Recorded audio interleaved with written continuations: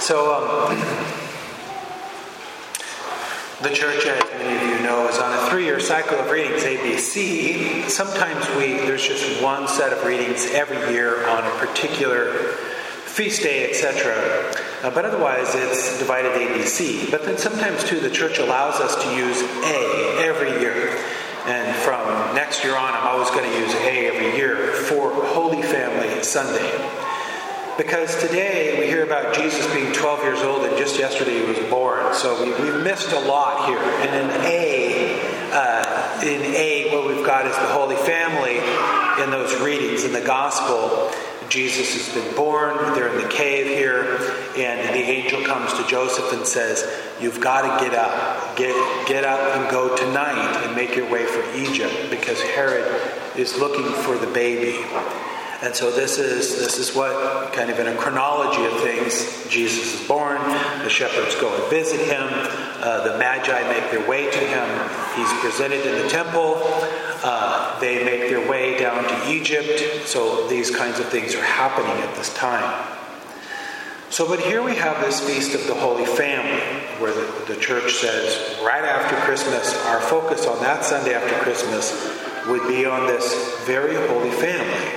So we imagine this Holy Family in the cave at Bethlehem, Mary, Joseph, and baby Jesus. And we look upon this with a great deal of tenderness, a great deal of warmth of this family scene, this nuclear family that is the holiest that ever lived.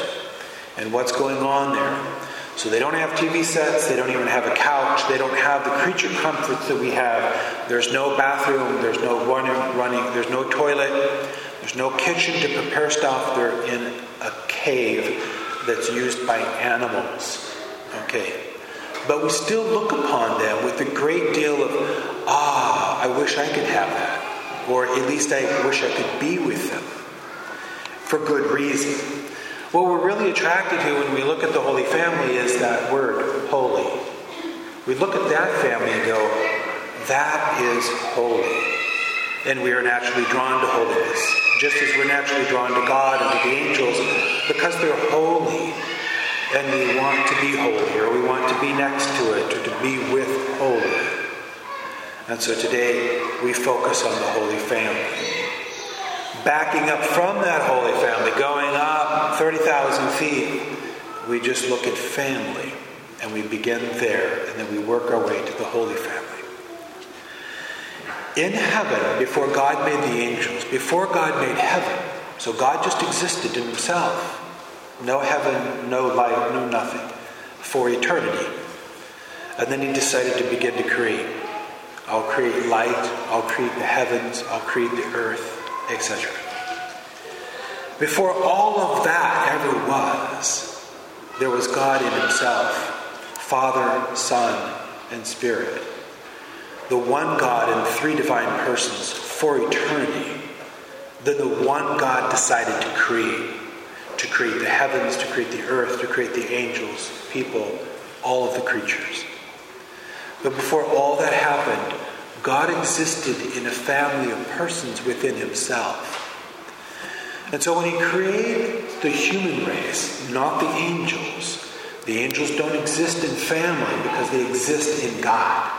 They're created in the presence of God, and that would eclipse spouses and children, etc.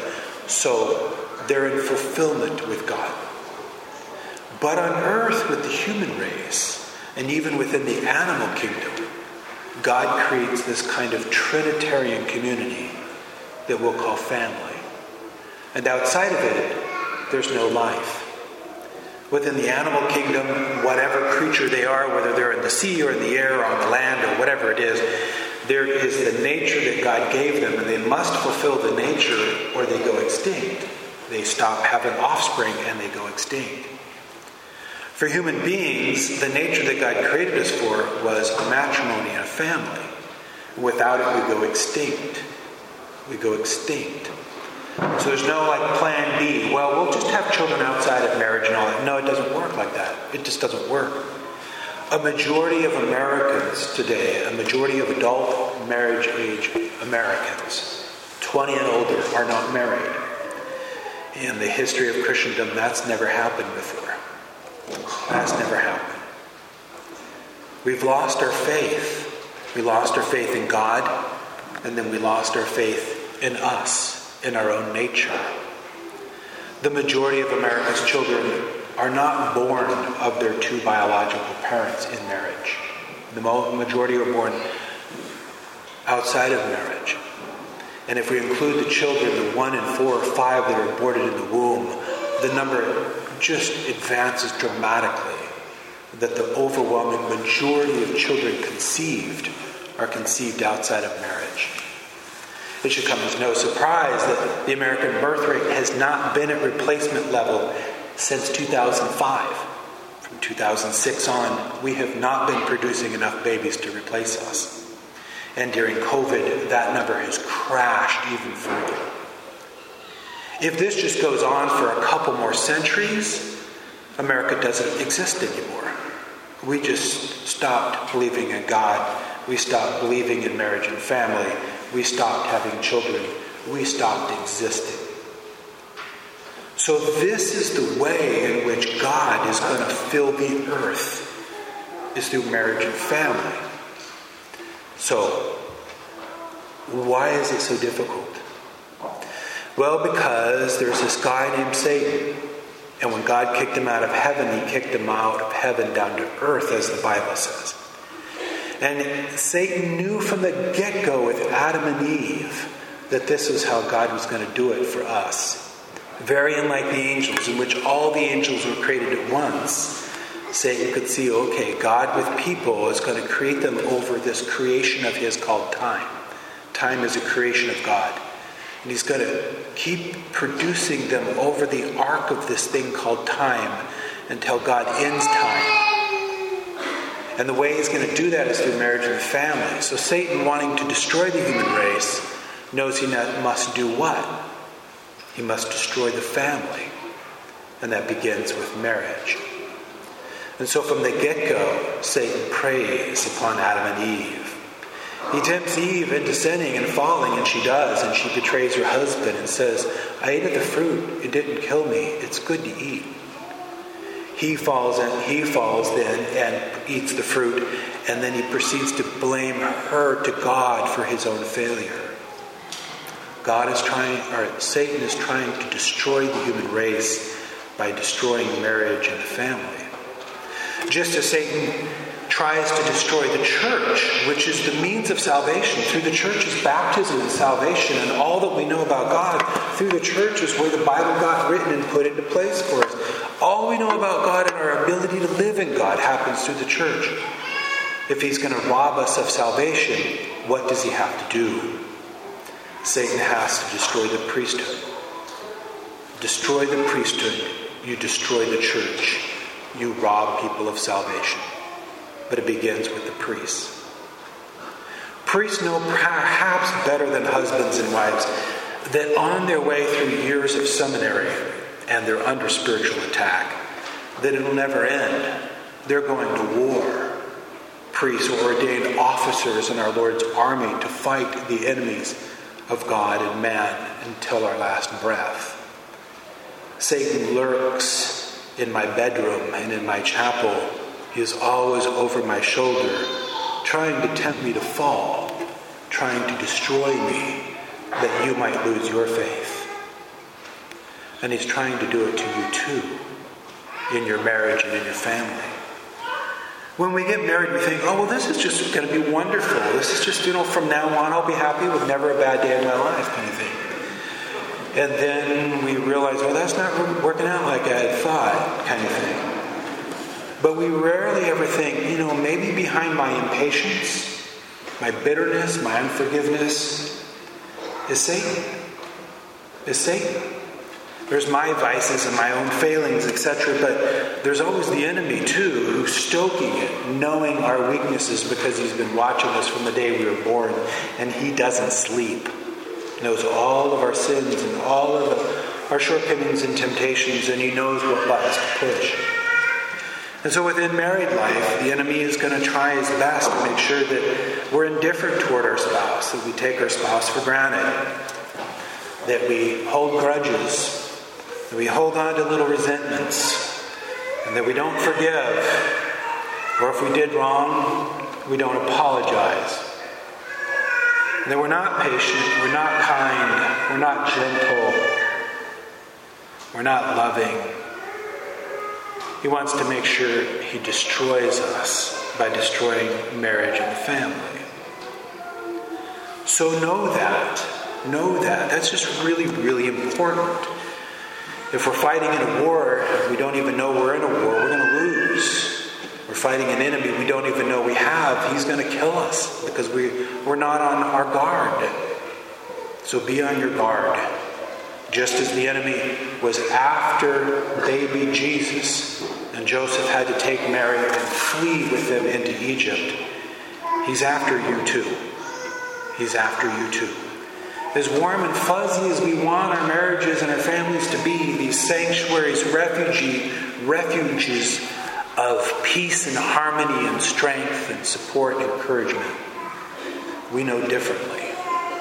That the family is a battlefield. It's a battlefield. And we're fighting for not only our soul, but the soul of our spouse and the souls of our children and the souls of our grandchildren. The souls of our grandchildren. A lot of you are grandparents. Your job wasn't over when your children became adults. Even though they're not practicing the faith, you still have time and access with your grandchildren. The enemy is after them too. If your adult children won't hold the shield and protect them, then you grandparents do your best to do it for them. A few other things. When it comes to families, we need to be super generous, like lay down your life generous. So Jesus tells husbands, he says, love your wife like I've loved the church. Jesus loved the church so much, he let us murder him for us. Guys, if your wife drives you crazy, say amen, hallelujah, God. She's henpecking me again. She's disappointed in my laziness, and it is laziness. But Lord, I've got to love her to death, literally to death, and my kids. I've got to get off the couch. I've got to turn the TV off. I've got to put my smartphone away. I need to be with them. I need to serve them as you serve me. I need to save them as you've saved me. And wives, it's just the same for you. Your husband is not perfect. Not by a long shot. You know that. Not even close. Don't resent him for not being perfect. You're not either. Just love on him. Let's say you're the Blessed Virgin Mary. You are perfect. The Blessed Virgin Mary is literally perfect. Joseph's not. He probably doesn't have a 5th grade education. She's perfect with preternatural knowledge. She understands, as Adam and Eve understood in the Garden of Eden, knowing all things in the order of nature. And her husband might not even be able to read and write. He's trying to find lodging, and the Blessed Virgin Mary knows where to find the lodging. And he's humiliating himself by going to his family, and they're all saying, get out of here, get out of here. Coming back to her, I got nothing for you. She's going to be patient with him. Patient every day. Patient with him. She's going to love him and pray for him and support him. Do her best to help him. And together they'll raise that little baby Jesus who will save the world. Through your family, you can help to save the world. You can help to save the world.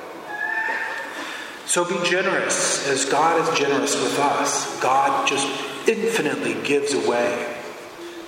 So infinitely give away. Stop managing the birth of children as if you're buying a car. Just have a dozen kids. Just, why not? Believe me, the economy, the world as we know it, is going to collapse in this decade, right? And then your money and your job and all that will be gone and worthless.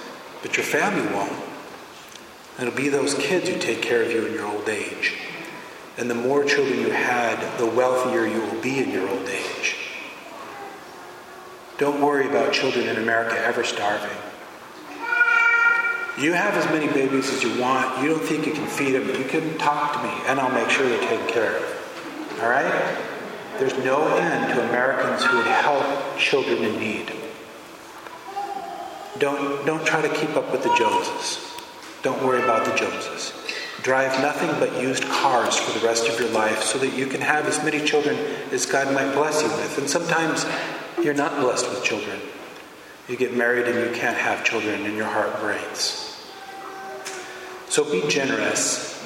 Be generous to your spouse, to your children.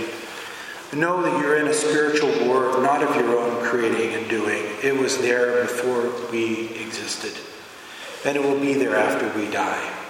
But that we are in a spiritual war. And in your car on the road is the enemy. And in your home and in your bedroom is the enemy. And he's on your shoulder whispering all kinds of resentments and things. Selfish desires. Blow them away. Blow them off. Listen to your guardian angel. Try to be like this holy family that you see right here in front of the altar. We're attracted to holiness because in our core we want to be holy. That's where we began in the Garden of Eden, was holy. And then we lost it. And we've been in search of it ever since. Our holiness is found in Jesus Christ, in his kingdom, in the kingdom that will never end. In this life, let's do our best with the help and the grace of God to live that holy life in our marriages and in our families. And then one day in the next life, there will be no more struggle. When we get to heaven, there's no more struggle. But in this life, there is, and blessed be so, that we can show God and our spouse and our children and our grandchildren how much we love them because they can see how much we struggle for them. And then we sanctify them. We sanctify ourselves. And not only is our life better, but the human race survives. And by the grace of God can even flourish. And so today we focus on family. We focus first and foremost on that holy family because they set the example and the bar for the rest of us to follow. And we trust in God. And we pursue Him. Pursue God and try to live in Him. And in doing so, we help our family to look like and to reflect God in the Holy Trinity that He is.